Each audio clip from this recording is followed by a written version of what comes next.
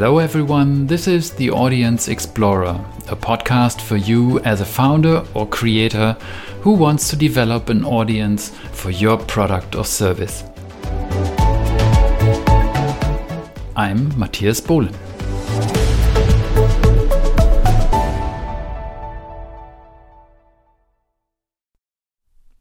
Hey folks, this is a nice sunny Sunday morning and I'm so happy to have Boris Tane here as a guest today. Good morning, Boris. So nice to have you. Hey, Matthias. Yeah, very nice to have you. It's sunny on your side, it's cloudy on mine. So let's see how this thing goes. Yeah. I'm so happy that you are here because you're tweeting a lot about building SaaS in public and you're also really building in public, bootstrapping bookmark.io. And I'm so curious to hear more about it today. Yep. So what is it that you're doing? Tell us a little bit about yourself and your backstory. So, yeah, my name is Boris. I live in London. I've been living in the UK for the past 8 years or so, been in London on and off, but for the past 3 years, I've been in London. Well, I actually studied physics and aerospace engineering, but I ended up being a software engineer somehow. I've always been writing code. I worked at startups originally, Okay. Really early stage. That's where I find myself most comfortable. And yeah, with that experience, being so close with other people, doing things, always, building stuff because that's what a startup is. It's building stuff that nobody has built before in order to solve a problem. I started building small prototypes on the side, small websites, putting them on Product Hunt, having a few clicks, a few likes. And then when the pandemic hit, I said, okay, I might be a little more serious about this. I started first of all with a music sharing app. It was quite cool. A few people used it. I think some people are still using it, but I couldn't really find one, the people that will connect to it really. And two, it was a hard thing to monetize. It was something for fun, for parties. At the beginning of lockdown, the first lockdown, a lot of people used it because everybody was stuck at home and it was fun to use a small app for free to share music with your friends. But after a little while, these things, they were not popping anymore, quotation marks. And then I was at the same time learning a new software. I mean, new, it's not new, but it was new to me, software architecture at work. And I said, okay, instead of just doing the tutorials and reading about it, I might as well build something in order to learn it better. That's always good if you really do something instead of just watching some videos. Yeah. What was it? Yeah, so the architecture is event source architecture. It's something I hadn't done before, and it was quite interesting to me at the time. And I then looked at quotation marks, easy things to solve. I was like, okay, what is the very simplest problem that I might have that I can solve with software, such that I can focus on learning rather than the problem, And I thought, okay, my bookmarks are a mess. I save bookmarks on Chrome, Firefox, Edge, in my emails, in Google Docs, on Slack. I send them to friends. It's a complete mess. Yeah, same thing here. I know that. Exactly. So I thought, okay, this looks like a simple problem, and I can build something to solve my bookmarks and learn the architecture at the same time. Okay. So I started like that. And when my friends will call me and ask me, hey, what you doing? I'm like, okay, I'm working on this thing. Oh, what is this thing? Okay, it's something to manage my bookmarks. Oh, when you do it, send me the link because I will need it as well. 3, 4, 5 friends tell me that. And I'm like, okay, maybe there are actually a lot of people that have this problem. I never thought that maybe so many people have the same problem. So I put a landing page. I bought a domain, put a landing page in 30 minutes or an hour, put it on Indie Hackers, and started getting clicks and people signing up. And I was like, okay, this is probably going to be something that I can do for real rather than just, a small toy. Amazing. And When was that? When did you put out the landing page? I don't remember exactly, but it was summer last year, summer Okay. 2020, end of summer, around the end of the summer already. Uh-huh. It was actually at that time that I discovered the indie hackers community. Because before that, I was just building stuff on my own, not talking to anyone. I had an idea for an app before, an audio journaling app. I thought, okay, everybody has AirPods on, everybody's recording stuff. This was even before Clubhouse. And I was like, okay, people like to journal as well. So if you make an audio journaling app, people are gonna click. Mm. But I hadn't read the mom test before. I didn't know any other indie hackers. The only experience I had was you build, you get VC money, and then you start selling, Yeah, Uh, yeah, yeah. The usual startup, Silicon Valley startup myth, right? exactly. So I built that app actually before end of 2019, early 2020 for months. I spent months, literally 7, 8 months of my life building it. And I never released it because by the time I was ready to release, I was so tired. And at that time, doubt came in. Like, is this actually something that people want? You know? Oh, okay. But that's that's the question I should ask on the first day, not after 7 months of building. Uh, Yeah, you're not the only one who makes that mistake. I made it 4 or 5 times at least. so it's then when I discovered the indie hackers community that I was like, okay, so actually, those are the questions you ask first. This is how you speak to potential customers. Right. Don't focus on your friends. Try to speak with people who are out of your immediate circle.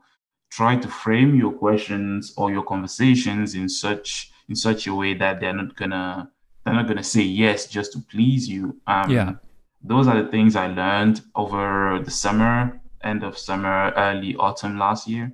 Uh-huh. And that's how I've been building Bookmark basically. I launched what's the name? It's not launch, it's still in beta. It's been in beta for months now. I launched the beta, I think in early January. It's been 4 months. It's not skyrocketing, getting 1,000 MRR in the Yeah. first week or anything like that. It's going pretty slowly. But I'm happy with it. I speak with a lot of people and I understand a lot of things better and I'm improving it. So it's gonna get there. That's the most important thing, getting some initial people on it and learning from them. That's so valuable. Yep. How did you learn about how to lead these conversations? You said you want to ask in a way that people don't simply say yes because they want to be friendly. What is the current way when you imagine you're sitting on an audio line with someone? How do you ask them? What do you ask them? So I learned this. I mean, I'm no expert, let's put it that way, but I started learning it from the mom test, the book. Uh-huh. I got it as an audio book last summer and I've been listening to it. It's anyone who is building anything, I think, is one of the first books that we should read. Before that, I was reading, I don't know, Zero to One from Peter Thiel, things like that, Yeah. which are awesome books, but they are for, you know, build something that is going to change the world, raise $100 million, and Oh yeah, yeah. That's a different um, thing. Yeah. exactly. So how to go about it? Just make sure that you don't put bias into the conversation Uh-huh. and you talk about their problems and their lives rather than what your potential solution might be. So for instance, let's say yesterday I was talking with not if I mean a friend. I was speaking with a friend who doesn't know that I'm building bookmarks, so he Yeah. has no idea. We haven't been in touch for a few months, and yeah, he how you doing? Blah blah blah blah blah, and then how is it that you, so he first of all said, oh, I should send you this link. Like he was going to send me a link about something. And I was like, okay, how do you actually get your links in order? Where is it stored? And he told me, oh, actually, so I have this Word document in which I copy paste all my research. Oh, And I was okay. like, okay, what's the problem with that Word document? Like, are you happy with it? Yeah, it's all right. It has all my links, but I have already 4 or 5 Word documents because every time I start a new project, I create a new one and I don't know what to do with the old one. There are still links there that are interesting, but some of them are not anymore, and I'm not too sure what to do with it. Mm-hmm. Mm-hmm. Have you thought of using something better for it? Oh, yeah, of course. I used my browser bookmark manager, but again, it gets crowded after a little while and it's unusable. I think I have 400, 300 bookmarks in there already. So that is actually a problem. Yeah, I mean, it's a problem, but not so much. So when the person gives you that sort of lukewarm answer, you know that the person is not going to pay for it, right? Mm-hmm. Mm-hmm. Whatever your solution is, if it's not a problem that is so pressing that they have actually looked for a potential solution, because there are tons and hundreds of bookmark managers out there.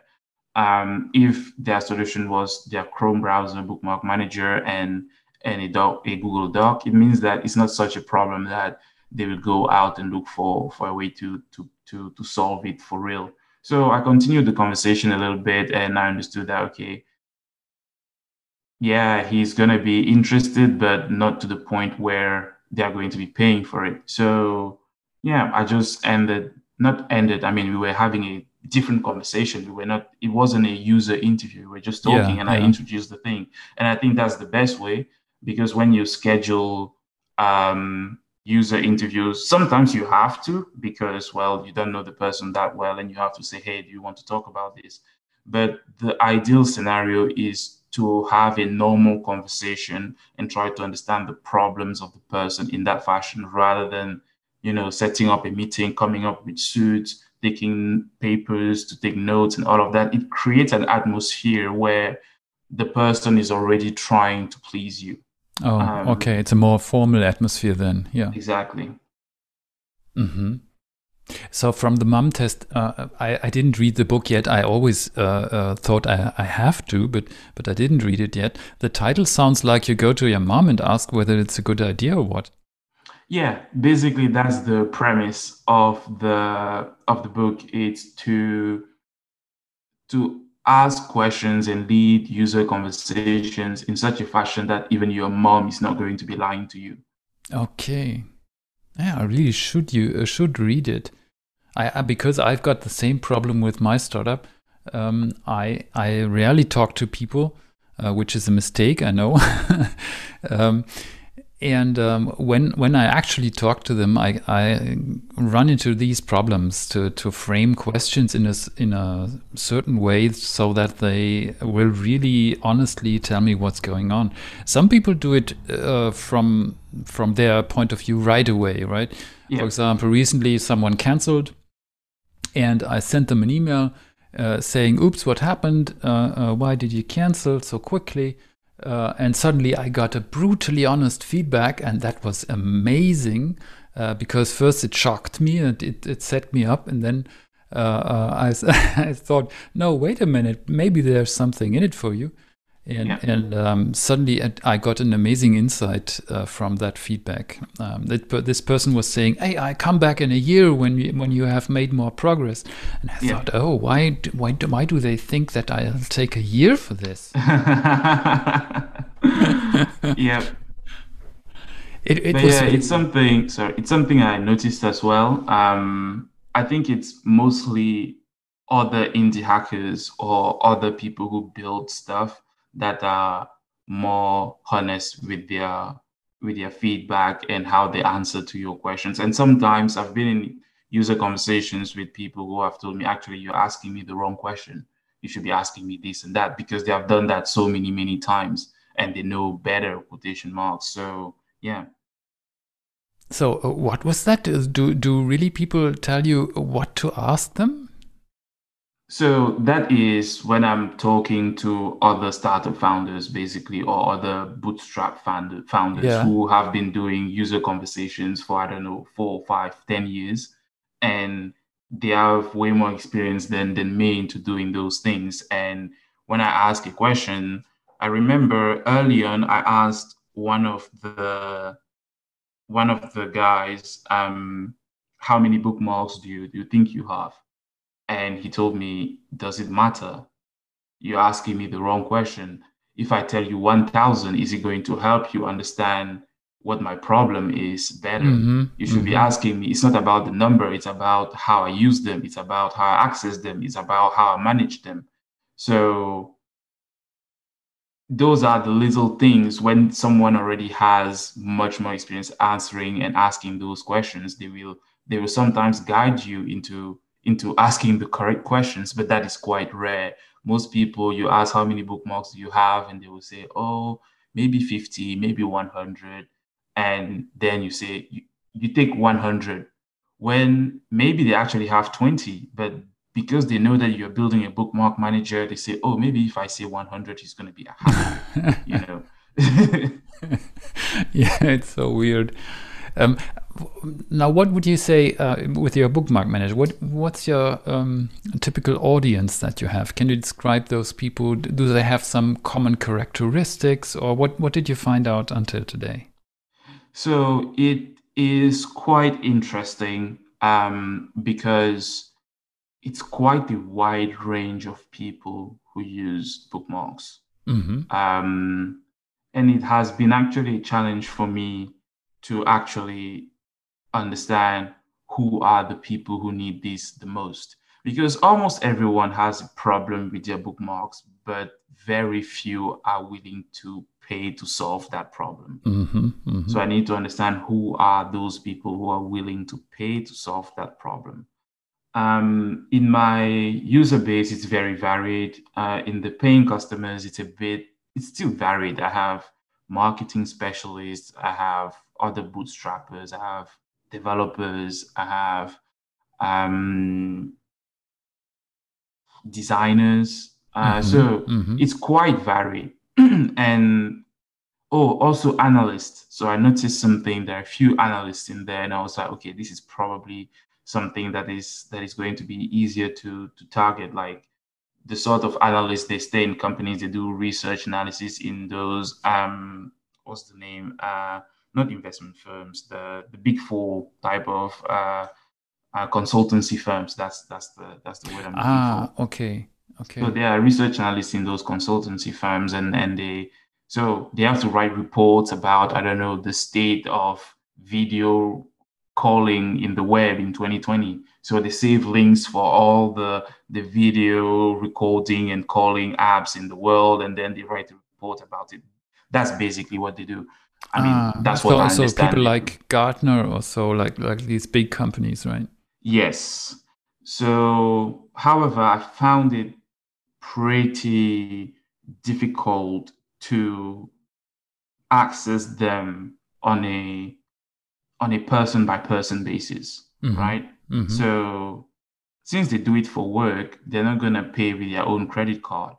Mm-hmm. The few that do pay for that with their own credit card is because it's also helping them with their personal life. They're maybe doing research on the side as well.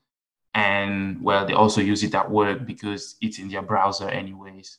Mm-hmm. Um, Are so there many people who use it as at the same time for private bookmarks and for company bookmarks?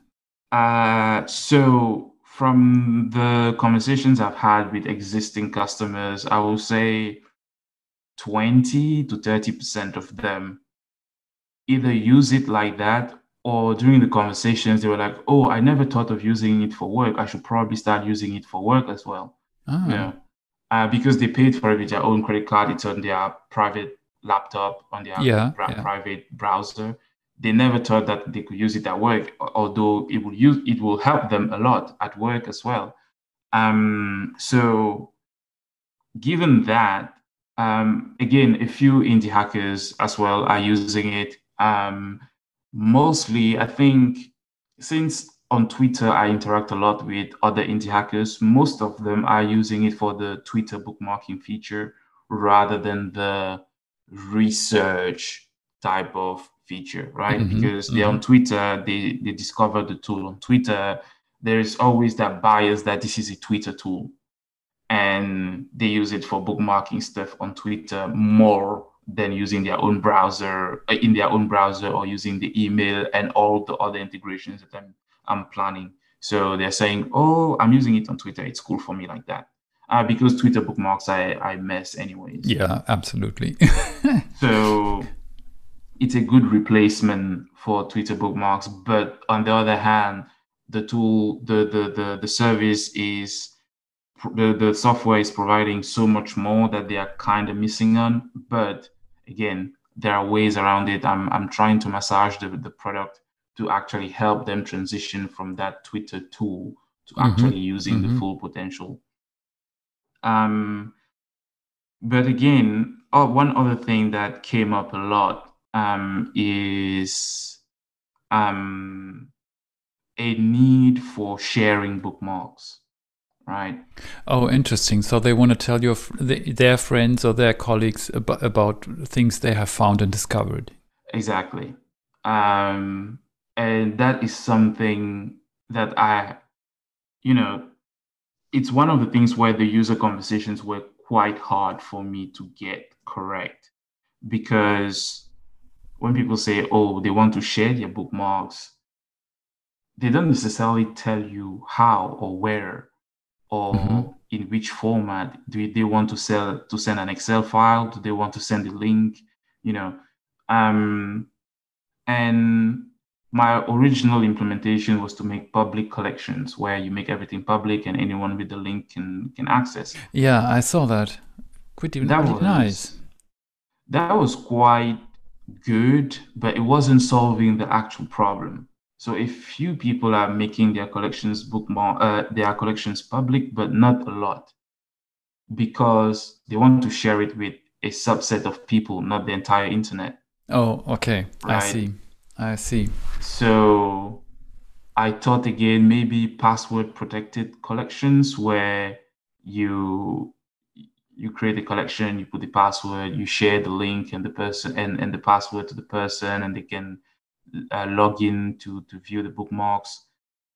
Again, I sat on that idea for a little while. I probably built it because I have few people interested in it, but it wasn't that much because it's cumbersome sending a password and then the person has to put the password in. It's Yeah, they keep it in their password manager, and maybe they lose it, and yeah, it creates problems. Yeah. So further conversations raised the fact that actually they don't want to send it to their friends. They want to send it to other people they work with. So they want to send it to, let's say, you and me right now. We're having this conversation. Let's say we're in a community of 4, 5, 10 other indie hackers, and we want to share resources about how to go about our business.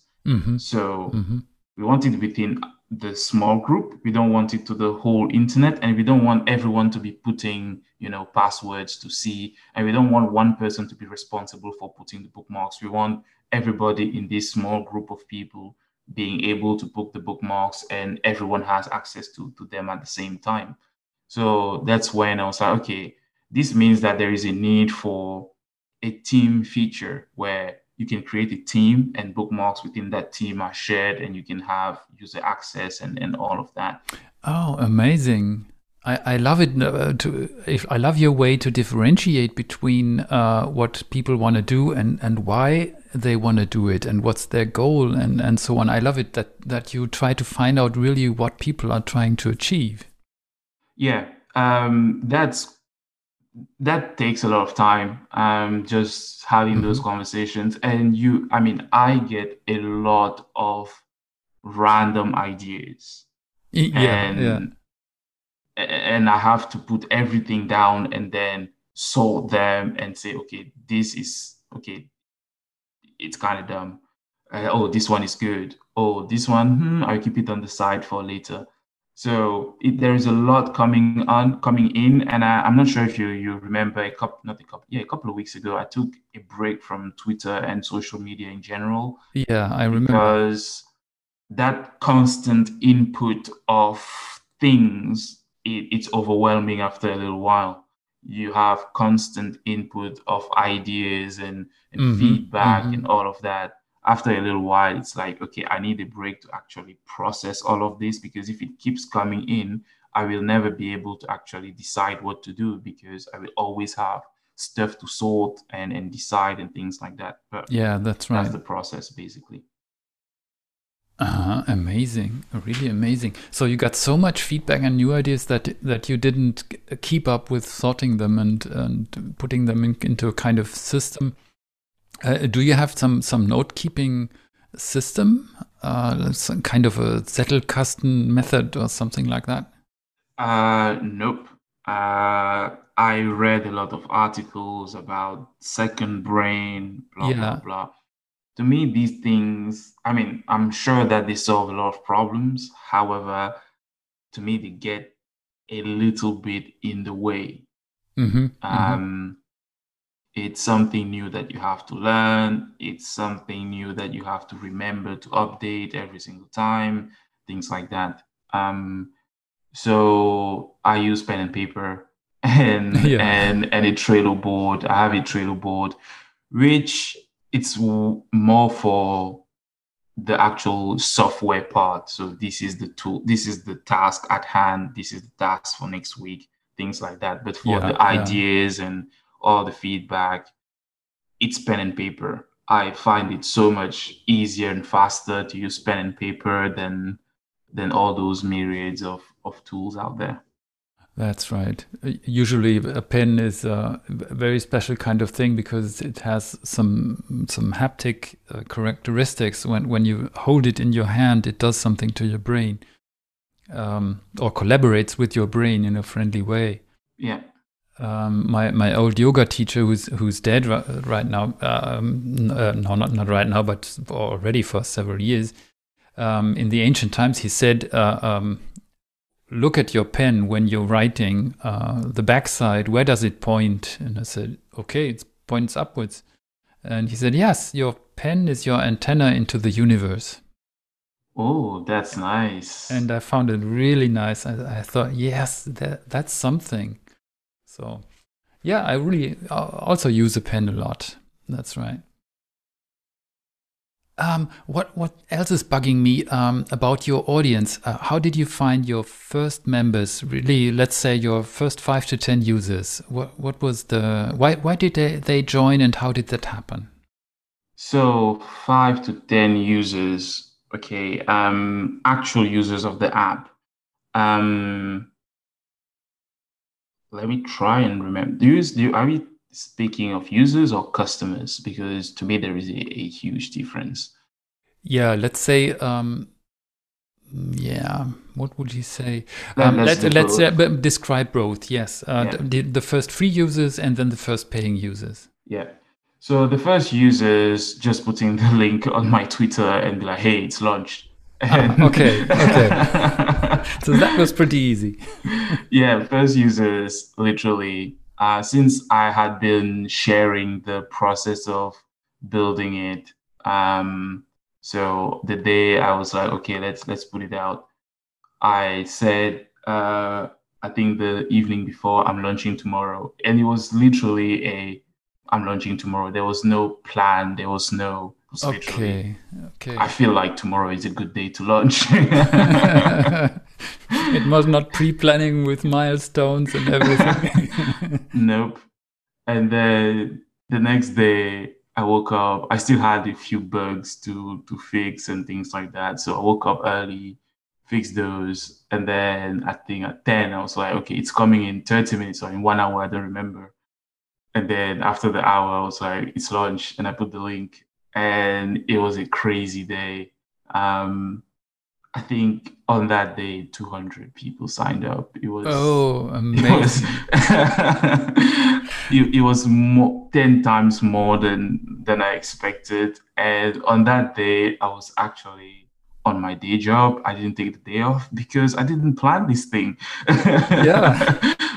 So everybody was signing up, having bugs that I never saw when I was just testing it myself, and DMs and emails and all of that. Oh And I boy. was working, so I was in meetings, and then I come back, it's like, I don't know, 50 people more, and they're asking for more.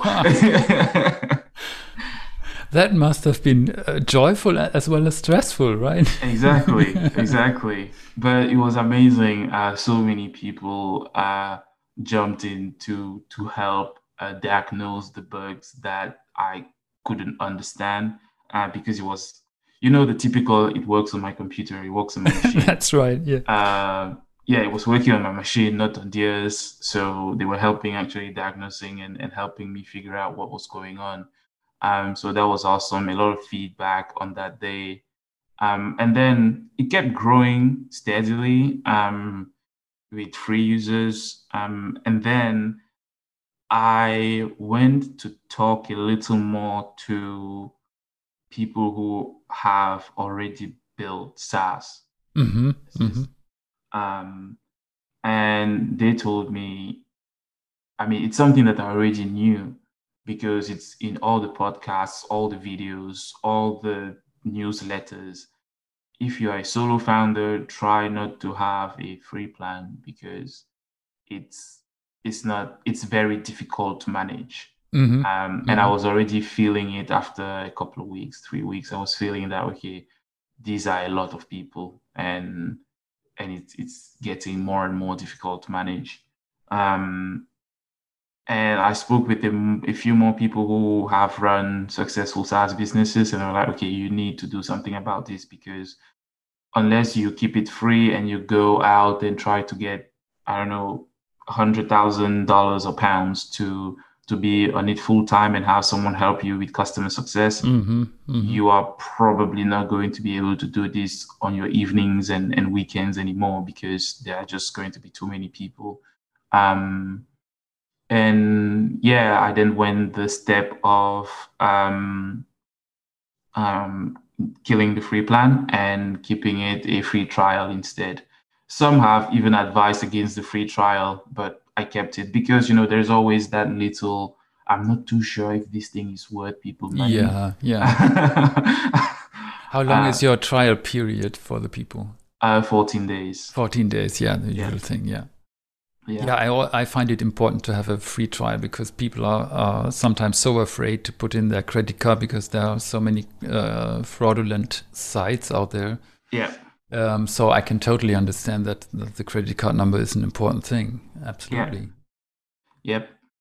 So that's the story for the first users. The first customers, on the other hand, came from, so the very first customer is a person I have spoken with personally from the very beginning. The very first user interviews were with that person. So from the beginning, the person has been seeing the product grow, right? And so they trusted you a little more than someone who they found randomly on the internet. Yeah. So they understood quite well already what the product was doing, even though my landing page wasn't great at the time at explaining. But since the person was an input to so many of the decisions that went into the MVP, that, they knew that, okay, this is going to solve their problem because they were part of the, the process of discovering the problem and the potential solution to it. After that, I think most of the other people are from Twitter. A couple of friends who are not from Twitter because I shared there. I sent them the link and they signed up and they liked it and they subscribed. Oh, yeah. But most of the people, the customers, are from Twitter. Just sharing on Twitter. A few of them I know, a few I don't, which is great. Getting people you have literally never heard of sign up register for the yearly plan and use it. No complaint, That's no. great. That's really great. Without knowing them, without knowing what they do, and they simply sign up for the yearly plan. That's great.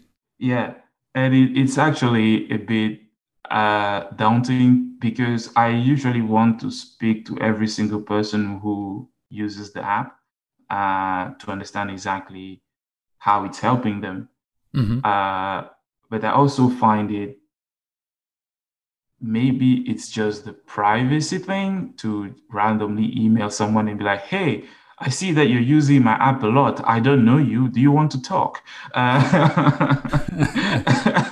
Yeah, you should try that probably because you get no response, maybe you get a no, but maybe you also get some yeses.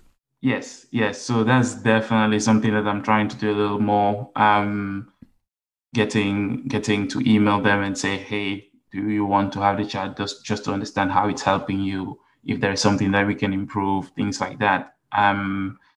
But again, it's just, to me, it's just, I'm a bit invading their space. Maybe they will not feel it that way. And those are the little things that, I think you learn the more you do the SaaS thing. Yeah, yeah.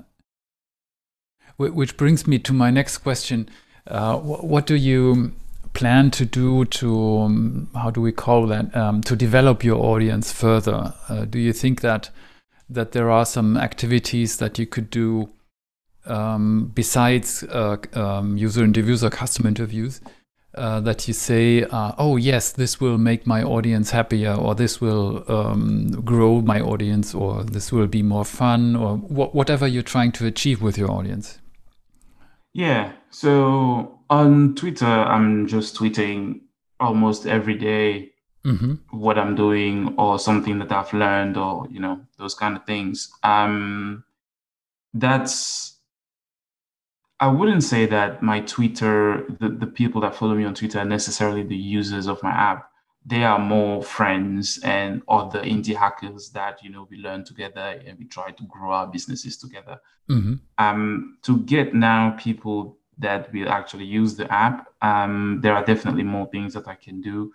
I should probably launch it on Product Hunt and all the other websites as well. I still haven't.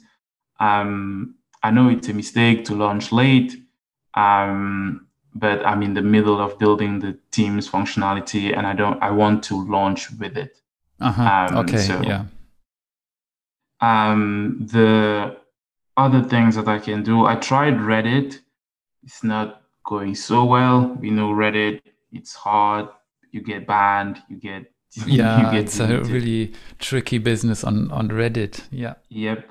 I could try what's the name? Hacker News. However, I don't feel like the Hacker News bunch is my bunch. See what I mean? It's really, oh, let's shit on stuff over there. Yeah, it's simply sometimes it's a large collection of teardowns, right? Exactly. But on the other hand, you have to put yourself out there eventually to get anything. So eventually, I will go on Hacker News. But I think the most critical thing for me will be to talk to other. Okay, just to give you some context, I'm building the Teams functionality and I'm starting with targeting engineering teams in tech startups because, well, it's easier for me to understand their problems. There are already a few engineers who are paying for the app and they say it's going to help them in their teams. I have already spoken with a few teams that tell me, hey, as soon as you're done building this, hit us up. We will onboard, you know.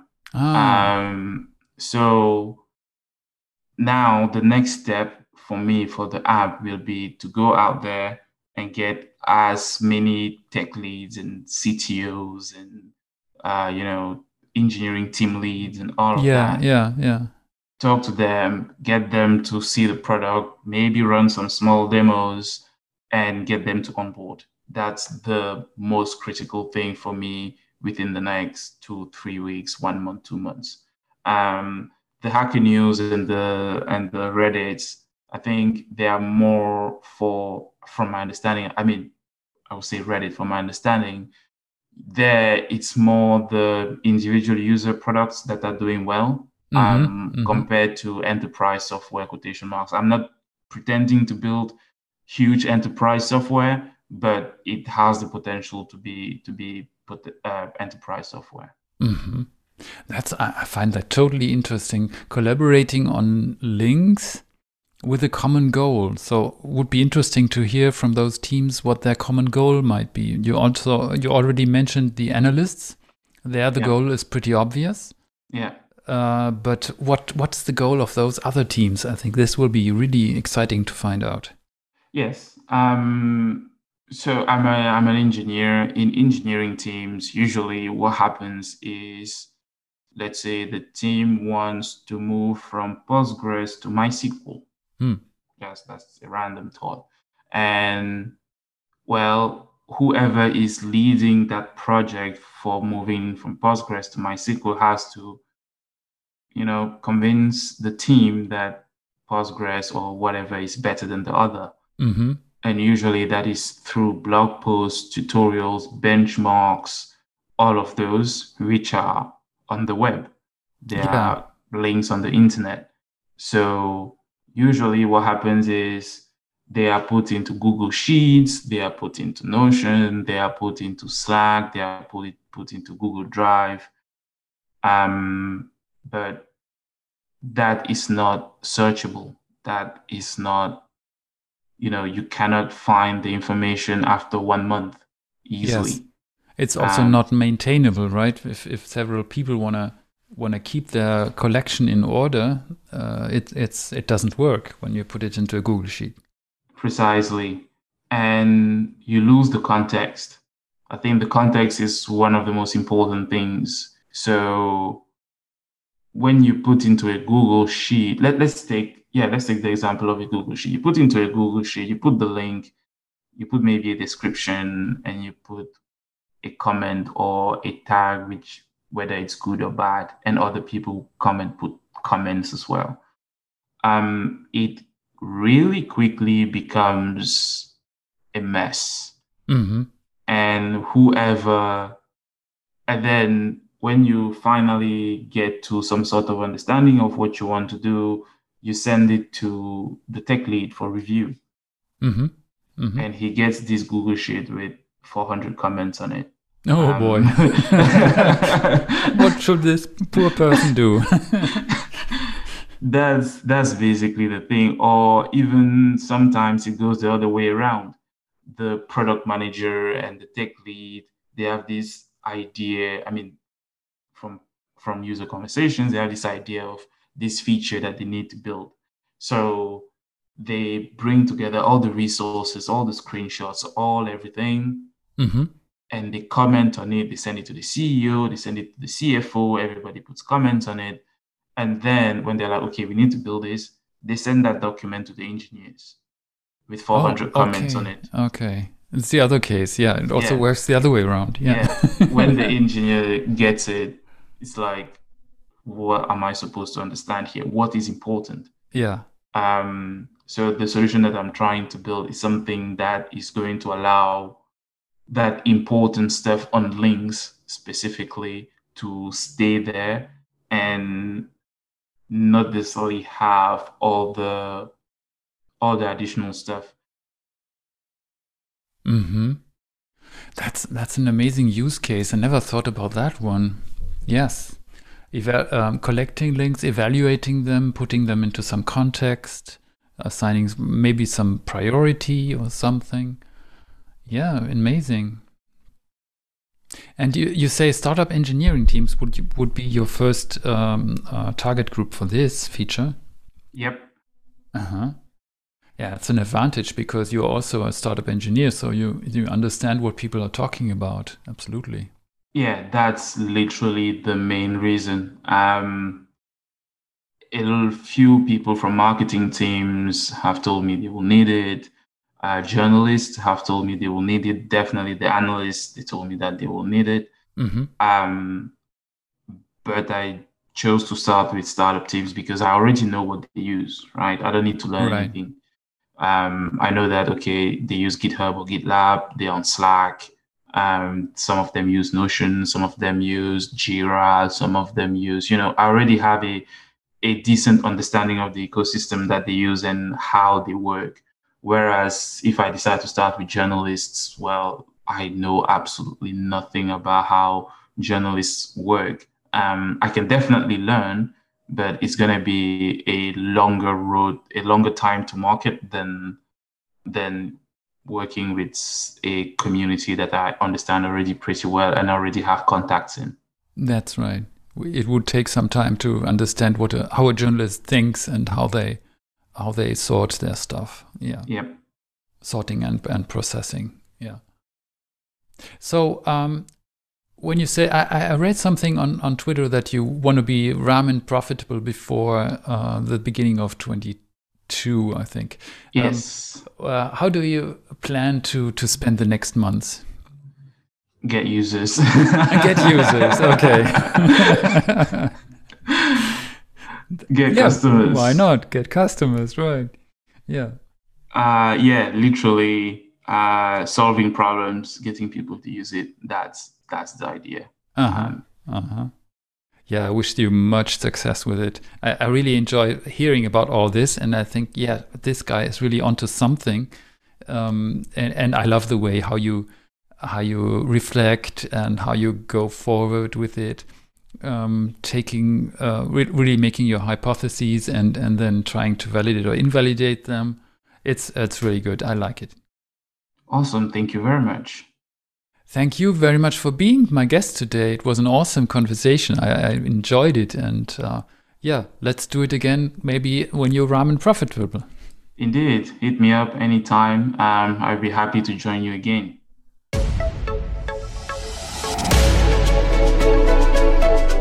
Thanks for listening to the Audience Explorer podcast today. You can find me on Twitter @GetTheAudience, and you can check out the blog at gettheaudience.com. If you have any questions about this episode, reach out to me on Twitter or send an email to matthias@gettheaudience.com. If you want to support this podcast, please leave a rating in your favorite podcast player app.